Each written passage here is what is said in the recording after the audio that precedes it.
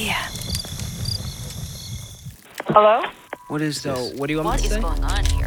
It's just, Chameleon. Okay. You're listening to Chameleon. A production of Campside Media. Oh. When we left off last week, Ben Decker, our digital forensics expert, was chasing what felt like our only decent lead. He was looking into this travel agency/logistics company in Jakarta called Akshaya. We had given him access to the pile of documents we had from victims, like itineraries and hotel bills and bank receipts. And Ben noticed that some of these things had that name Akshaya stamped or referenced on them. But while this seemed fishy, Ben couldn't locate any information about the only names he could find connected to the firm. The digital trail just sort of went cold. And Ben had a lot of other work, plus his COVID illness to deal with. So we pursued another path. We had heard from Heather Pitchford, the makeup artist in London, that there was this one victim, a security guard and retired mercenary, who was extremely pissed. Heather got a call from the security guard's wife after she began growing suspicious. She was wary of her husband's odd movie job in Jakarta. And she desperately wanted me to corroborate this photo so that she could confirm to him that it definitely was a scam and that he shouldn't go. And so I kind of helped in that way, but I felt for her deeply because he was shame. He really was keen to go back and had already spent quite a lot of money. This seemed like a guy we should talk to. Did he have interest in speaking with journalists? Nope. He still had a lot of shame and embarrassment from the scam and wanted to put it behind him. But Heather talked to him, shared her experience. Helping us could help stop the scammer. This struck a chord. He would talk, but he didn't want us to use his real name. So we'll call him Tony. Vanessa and I got on the phone with him. Let's go ahead and start. Okay, we're good. All right. Tony's semi-retired now. He lives in Southern Europe. He doesn't want to say exactly where, but it's on the Mediterranean coast, which is why you might hear birds chirping in the background. And he's got a dog who you might hear too. So, could you describe yourself in vague terms? I'm a former Special Forces soldier and private security contractor. I've had many years in these industries, up to 30 now. And then you've also done consulting for film and TV, right? Yes, I have. My first sort of soiree into the movie industry was as a stuntman, which was very similar to the military. You get dressed up, you run around, you throw yourself on the ground a few times, and then you get up and have a beer. So a few years back, Tony wasn't that surprised when he got a call from a producer out of the blue to do the same sort of work, consult on setting up security for a film. And what was the movie? The movie was called American Revenge. American Revenge. It was a Chinese production, and the producer, a woman, wanted his help. She hoped he could send a security team to Jakarta, actually.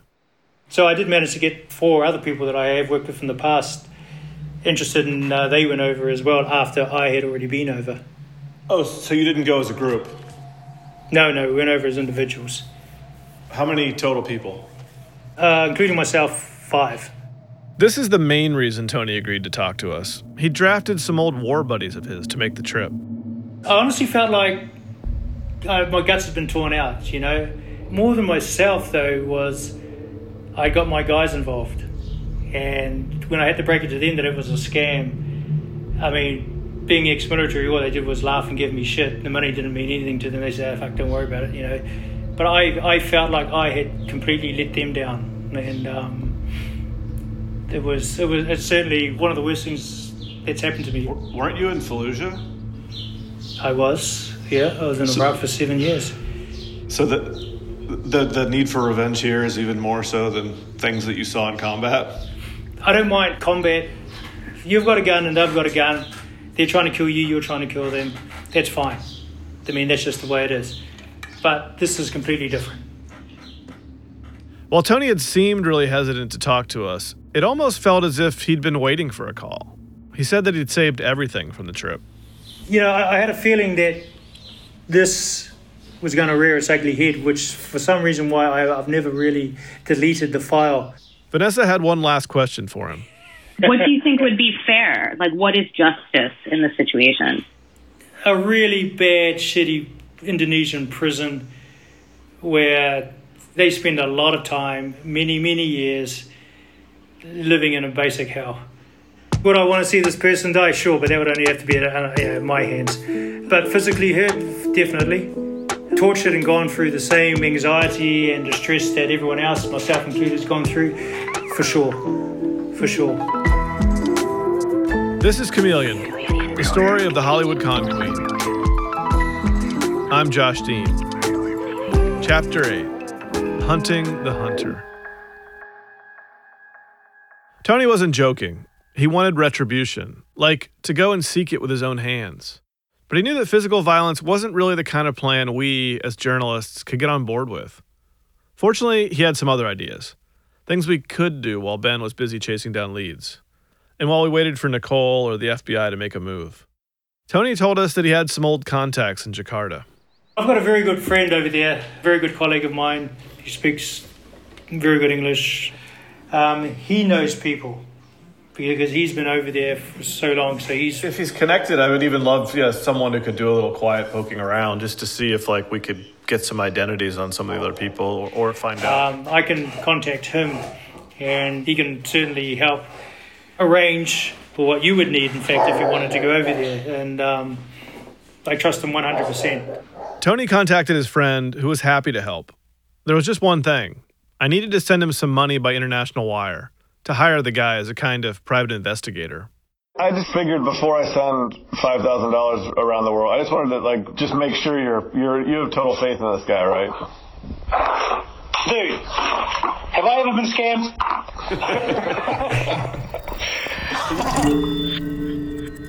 The one reason I called you is when you sent me the bank information this morning, I was like, is real? Tony asked his friend to start with the driver in Jakarta, the one we knew had picked up most, if not all, the victims over the years. We had that driver's photo from several of those victims, as well as pictures of his license plate and his driver's license. There were some other leads to share with Tony's friend, too. I've got the address of the hotel he was using, at least back in 2015. I wonder if it's the one where you stayed. Let me tell you the name of it. It is the Santika Kalapa Gading. Does that sound familiar? Well, I'm glad you don't speak my fucking native language. My Indonesian is a little rusty, man. Forgive me. There were a lot of aspects of this thing that had the hallmarks of a modern internet scam. The con artist had made himself impossible to find. He was hiding behind covert IP addresses somewhere, and once he had gotten what he wanted from you, he'd never call again. But Tony was a flesh and blood guy, and we trusted him. That's what we needed, human beings on the ground who are willing to help us. It's what journalists call flooding the zone, and it means chasing down anyone and everyone who could possibly help us solve this mystery. So while we were waiting for Tony's private investigator friend to come through, we broadened our search. For starters, we needed some stringers in Jakarta, stand-in freelancers who could knock on doors and talk to cops and lawyers. We found one journalist who used to work at the BBC and another who wrote for Vice. We set them loose, hoping for the best. We were also collecting as many little bits of information as we could from the victims about who this guy could possibly be. Like, when we talked to Tony, we asked him a question. What do you imagine he looks like? If he's in the UK, he's a skinny, white, blonde-haired fuck who wears a tracksuit. That was a funny picture. Some pasty dude with frosted tips from, Liverpool. But the thing is, we heard he wasn't an English guy, that he was actually Indonesian or of Indian descent and Indonesian. And we learned one other surprising thing about our secretive con artist as well. He was an aspiring influencer on Instagram.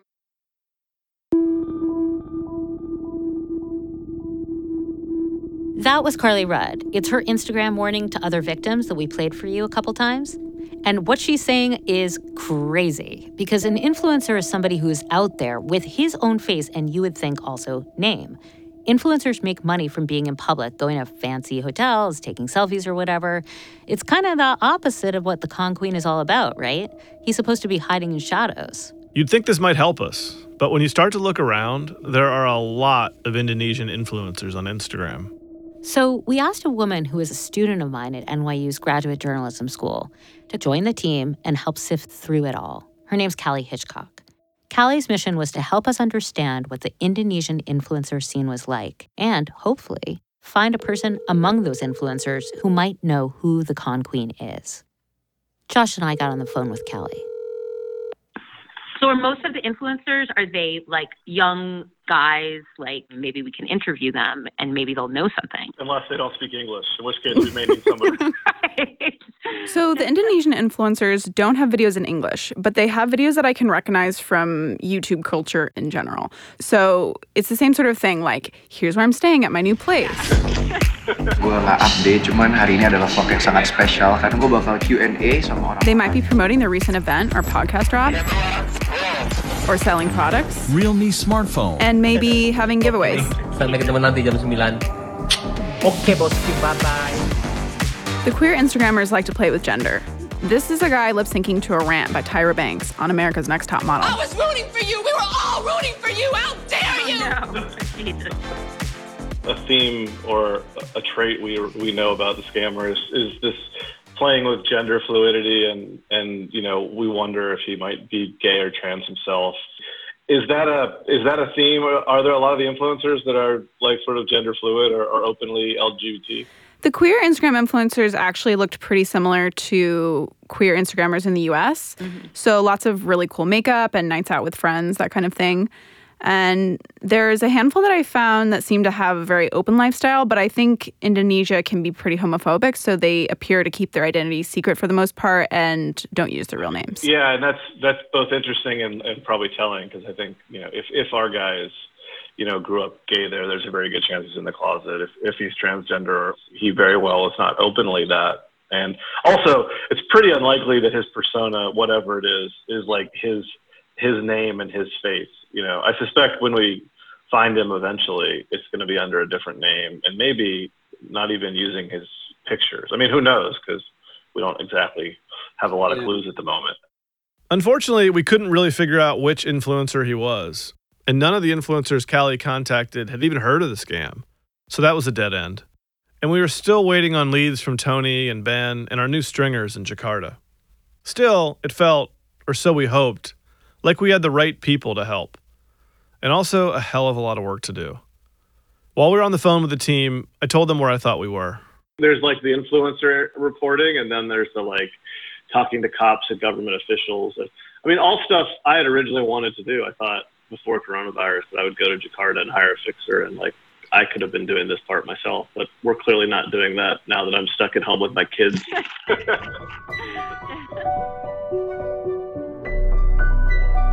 When you listen to a lot of podcasts, they often make investigation and reporting seem so easy. And it's really not. It takes a ton of time and effort, so many useless leads and unreturned calls. And even with all these new people helping us hone our search, we still kept coming up empty-handed. Ben hit a wall with Akshaya and was unable to get anything useful out of record searches about fraud cases in Jakarta. One of the stringers I found in Jakarta was making calls to her police and tourism ministry sources. But they were either very slow in getting back to her or didn't know anything about the scam, let alone who was behind it. Then I heard back from Tony. His guys had made some progress. They'd gone to the driver's house, or what we thought was his house. It's the address that was on his license anyway. So I think it's been sort of worked out that he's been continuing doing scammy stuff. And then there's been quite a few shady people arriving at his house. Was he at his house? No, they found out that he moved about 18 months ago because the neighbors were convinced he was still conducting some shady shit from his place. This was something. You've heard us puzzled before over the driver's role. Some victims, like Heather, said he was too nice and innocent-seeming to be part of the conspiracy. But it always seemed to us and to other victims like he has to be in on it. This visit confirmed that. The neighbors had disliked the guy and told Tony's friend that he was definitely up to no good. They seemed happy that he was now gone. But unfortunately, they had no idea where he'd moved to. Tony's guys asked if we had any more leads, specific things to chase down. And honestly, we didn't know what to tell them. Go find a possibly gender-fluid Indonesian man of Indian descent who is on Instagram and can impersonate women very well? So, onward. After the break, our luck begins to turn.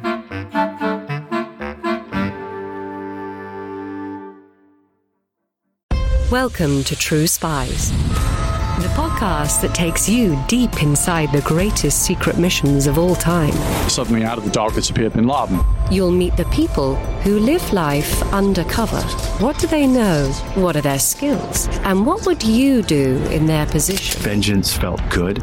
Seeing these people pay for what they'd done felt righteous. True Spies from Spyscape Studios, wherever you get your podcasts.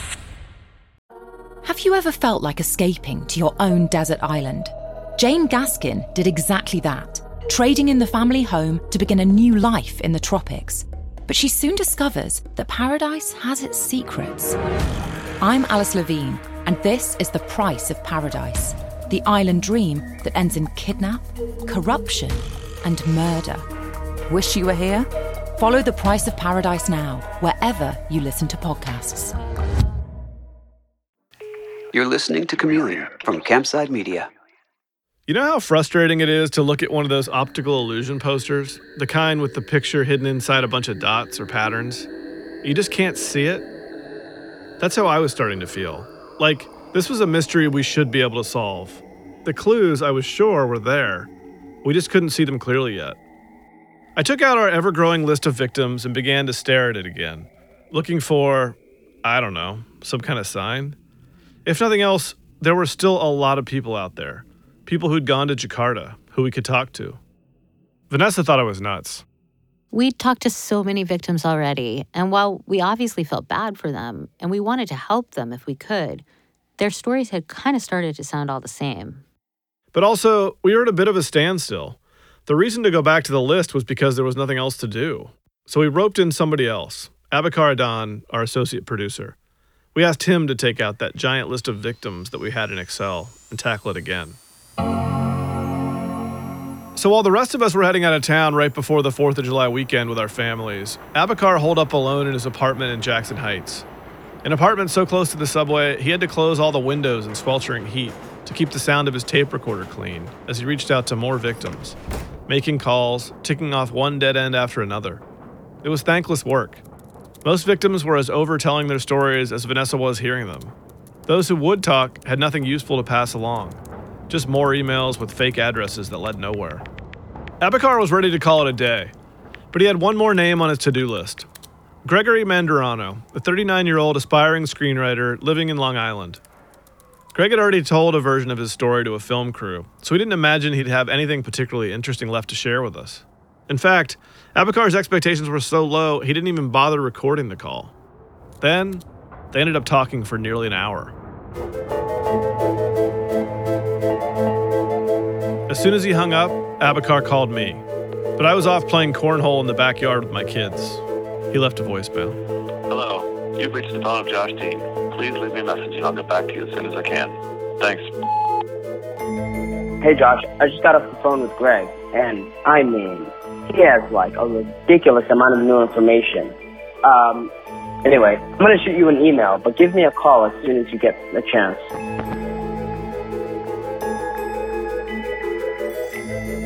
As it turned out, Greg's story was just bananas, and it changed the entire trajectory of our work. Greg was the first screenwriter we'd heard about, but more importantly, it sounded like he was possibly one of the first victims to go to Jakarta. So I got on a 3-way call with Greg and Vanessa right away. Hey Greg, it's Josh. Hi. At the time, Greg lived in Northport on Long Island in his family home. That's where he was calling us from. And he had a big surprise right off the bat. I took 6 trips in total. That fact knocked us over. The Polish makeup artist Anna, way back at the beginning of the show, she went to Jakarta twice, and we couldn't believe that. But Greg, he flew across the world on his own dime 6 times. Can you say how much money you're out? Between travel expenses, incidentals, airfare, and then legal expenses in the neighborhood of $80,000 to $100,000. So Greg made 6 trips and lost $80,000 to $100,000. Just staggering numbers. But what's surprising is that he didn't seem as ripped up about this emotionally as other people we'd talked to, including some who went one time and lost a lot less money. But Greg had had more time to process it, and he was trying to stay hopeful about his career. He, like so many aspiring screenwriters, hasn't had anything produced in the 15 years he's been at it. What did you grow up liking? What do you like to write? Like, if you had to describe sort of your style and where you like to operate genre-wise. Generally, each project that I do is a completely different approach to storytelling. But my passion lies in fantasy and in sci-fi. And what happened to Greg when he got to Jakarta, that almost seemed like a fantasy too. He and his former writing partner had been summoned there to meet with some reps from a Chinese production company that wanted to give him that big break to produce one of his spec scripts. In person, at some fancy high-rise in Jakarta, Greg presented his thriller called Shadows Below. The pitch for Shadows Below was after American terrorists nuke China's naval command, a submarine commanded by the U.S. president's daughter and her team of Navy SEALs are all that stand between a rogue Chinese submarine and nuclear Armageddon. Oh, wow. This was a whole new side of the scam. He had taken in-person meetings with a producer, a man. He was young and smart, sort of stylish. His name was Anand Sippy. All the meetings, except for one, took place in an assortment of rent-for-hire business buildings. We would be taken there. It was like an hour away from Jakarta. There was a media cart in the corner, and when he pressed the remote control, the TV went on. It was a universal remote control, and the power button turned on the TV instead of the projector. And on the TV was an image of us in the room, a live recorded image from some camera that was in the corner that we didn't see. This wasn't like a camera on some stand that just happened to be on. It was clearly a recording of the scene taken by some hidden camera. And Greg may have just forgotten it, if not for Anand's reaction. He was flustered. He tried to turn it off with the controller, and it didn't work. So he went over to the media cart and shut it off, and then didn't mention it. It was definitely weird, but Greg brushed it off. This relationship was too important to worry about the quirks of their security system. Anand flattered Greg, and also impressed him as a producer. He gave good notes and asked the right questions. It's not even a question of whether or not I believe he was a good producer. The bottom line is he was a good producer. Greg nailed the pitch, he thought. But at the end, Anand gave him some bad news. There was absolutely no way this project would get past the censorship board, which of course was absurd because we had traveled all the way around the world to the literal other half of the world in order to have this meeting, only to find out in the middle of the meeting that it would never get past the board. So I pivoted and I pitched to them, if the problem is politics in the real world, what if the same script just didn't take place in the real world? And then I pitched an entire fantasy alternative. Like right there in front of this producer who just shot down his idea, Greg pivoted and pitched a whole new movie. I changed the title to Shadows Beyond. My logline for that project is when an alien princess left orphaned on Earth discovers the truth about who she is, she has to learn to use her magic powers to save her world from a war caused by her return. It's completely and utterly different. It's like a straight fantasy film more akin to Star Wars meets Pirates of the Caribbean than a naval thriller. Anand loved it. He sent Greg back to New York feeling encouraged to work on it more. Over 5 months and multiple trips, Greg developed this project with Anand's help, and with notes and more forceful, occasionally angry guidance from the more senior development executive at the China Film Group. Her name was Jing Weilang. We're talking about daily updates with them. Granted, a lot of it was over the phone, and a lot of it was dealing with his counterpart, Hui Lang, which was, a female voice that, haunts me to this day. Every few weeks, Greg would come back to Jakarta from America for another meeting. So he gave good notes. Oh, sure. It was the whole 9 yards in terms of development, and not just him, but also Hui Lang. Hui Lang Jing, her nickname was Honey. Both Anand and Jing Weilang seemed invested in Greg, He wanted to make them happy, so much that he overlooked a couple other weird things. Whenever phones were involved around him, he seemed on edge. Like, for example, in one meeting, I took my phone out in the meeting, and he was like a deer caught in headlights. And I took the phone out with the intention of shutting it off so that I wouldn't be disturbed. But, you know, in retrospect, there was definitely that concern with him. Finally, after all those trips and meetings, the scammer pulled the plug. Having been lured 6 times and out 6 figures, Greg, like every other victim, had his hopes dashed. The China Film Group wouldn't be buying his new version of Shadows Below either. But there was one surprise left. We'll get into that after the break.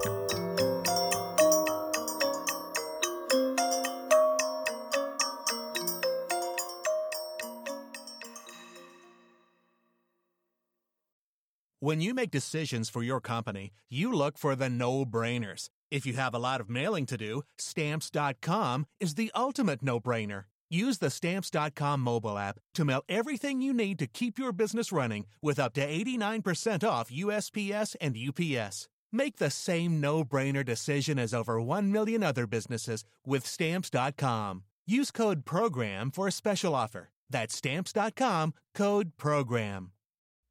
In the 1970s, John Todd burst onto the evangelical scene with a shocking tale. He claimed to be a former witch involved in a then unheard-of secret organization called the Illuminati and urged Christians to prepare for a violent world takeover.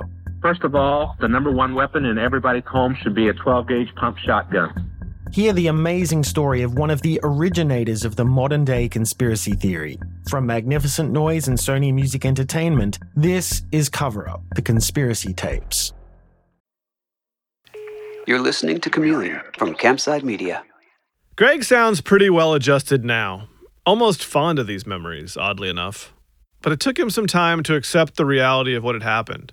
He was so close to achieving the thing he wanted. And for a while after the scam, he was dealing with that aftermath, especially the breakup with his writing partner that resulted from it. So he didn't spend a lot of time thinking about the meetings and these fake producers, or really any of that stuff. But maybe you're wondering who Anand really was. Maybe you see this charming faux producer as our scammer's right-hand man, or another stooge, an accomplice. But maybe you guessed. The guy sitting face-to-face with Greg, who was calling himself Anand Sippy, was that the con queen? If you didn't guess that, don't feel bad. Greg didn't either. At what point did you realize that that was the actual con artist, or you just knew it was obvious to you? I didn't realize that. All right, so let's pull it back for a second, right? So yeah, Anand Sippy wasn't some hired stooge playing the role of producer. That was the scammer, in person, 6 times. But of course, Anand Sippy isn't his real name. So as far as we know, you're the last person to meet with him. That's what you're saying, right? You believe you're the last person? I was the last person to meet with him, and I'm also the person who met with him the most. Everybody else only met with him once. Greg is sure now that, for whatever reason, the con queen got spooked shortly after this. He stopped meeting with victims. And as we now know, he ultimately fled the country. Almost certainly for the UK. So we were dying to know, this person that we've been obsessing about for over a year, what's he like?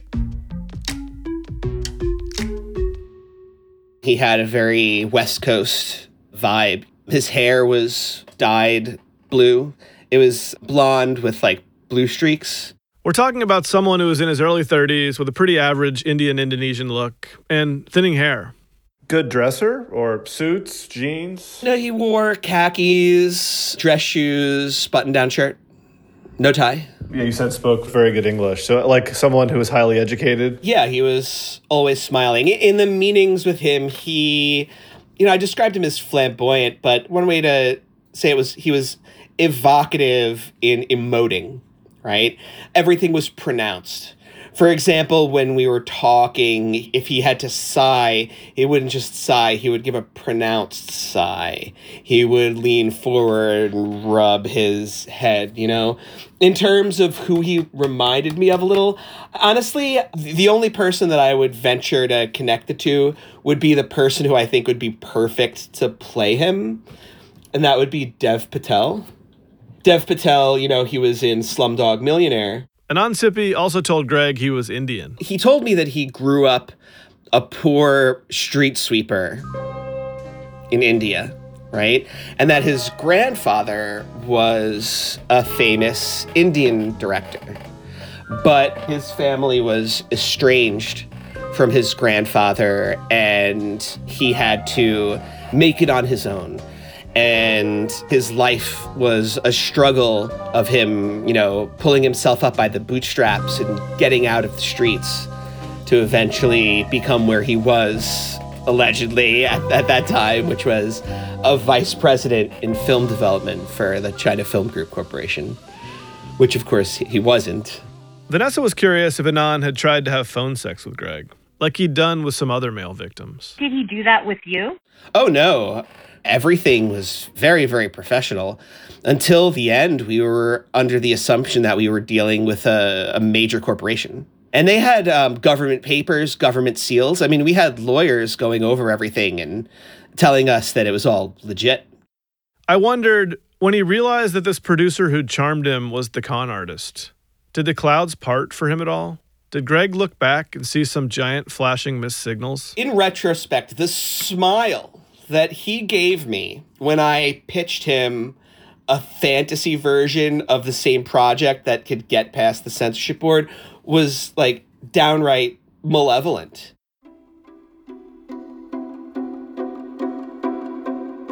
We didn't want to just rely on Greg's word for who Anand Sippy was, and it turned out we didn't need to either.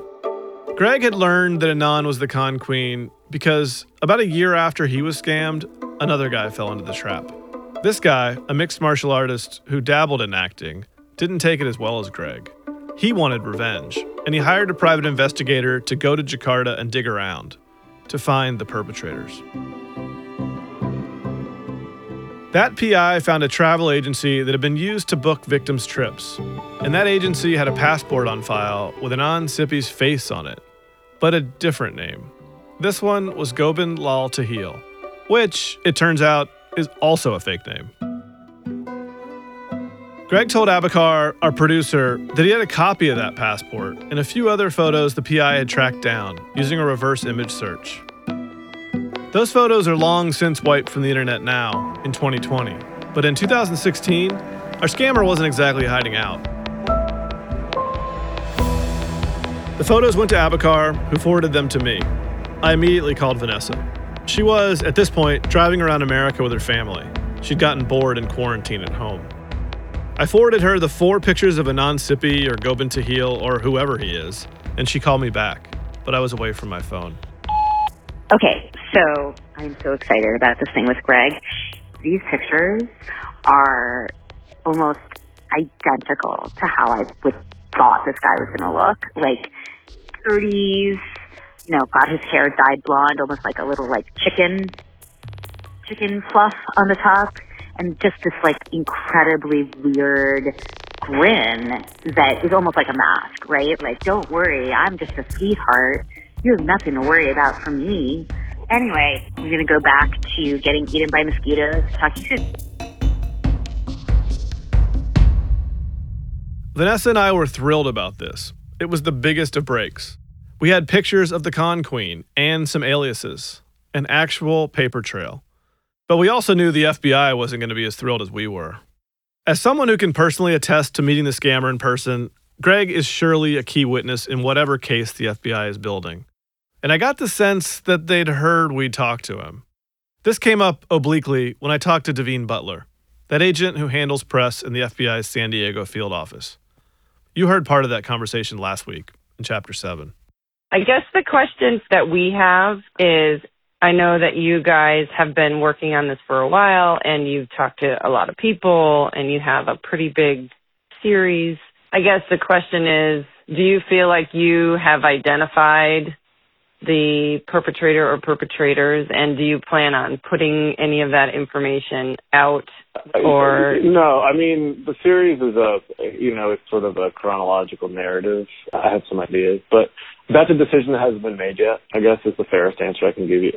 Like, I don't have certainty, and I don't have enough certainty at the moment to even do it if we wanted to. If I'm 100% certain that we've identified them, obviously we're going to think carefully about when and if we make that public, and I think we would let you guys know. That would be great. Fuck the what's next, go and cash your bad checks. Next week on Chameleon, the dominoes keep falling, and we work frantically to assemble a puzzle that, we hope, will reveal the name behind the face on that passport. So this is where the plot actually really thickens, involving soap opera actress Miss Teen Indonesia 2011 and Enrique Iglesias. Chameleon is a production of Campside Media. It's developed, created, and written by Vanessa Grigoriadis and me, Josh Dean. The executive producer is Mark McAdam. Our associate producer is Abakar Adan. Fact-checking by Callie Hitchcock. Editorial support by Doug Slaywin, Natalia Winkleman, Rod Sherwood, and Ashley Ann Craigbaum. Additional reporting in Jakarta by Devianti Farids, Bintang Lastada, and Tony's Guys. Our technical consultant is Ben Decker of Memetica. Our theme song is Bad Checks by Houses. Sound design and additional music by Mark McAdam. Our consulting producers are Andy Horowitz at Atlas Entertainment and Charles Mastro Pietro at Circle of Confusion. The executive producers at Campside Media are me, Josh Dean, Vanessa Grigoriadis, Adam Hoff, and Matt Scher. If you enjoyed Chameleon, please rate and review the show on Apple Podcasts. It helps other listeners like you find the show. And make sure to subscribe to the show on Apple, Spotify, or wherever you get your podcasts. And if you have any information about the Con Queen scam, or were a victim and would like to share your story, please call 203-807-4453. You can also email us at chameleonpod@gmail.com. Thanks for listening. We'll see you next week.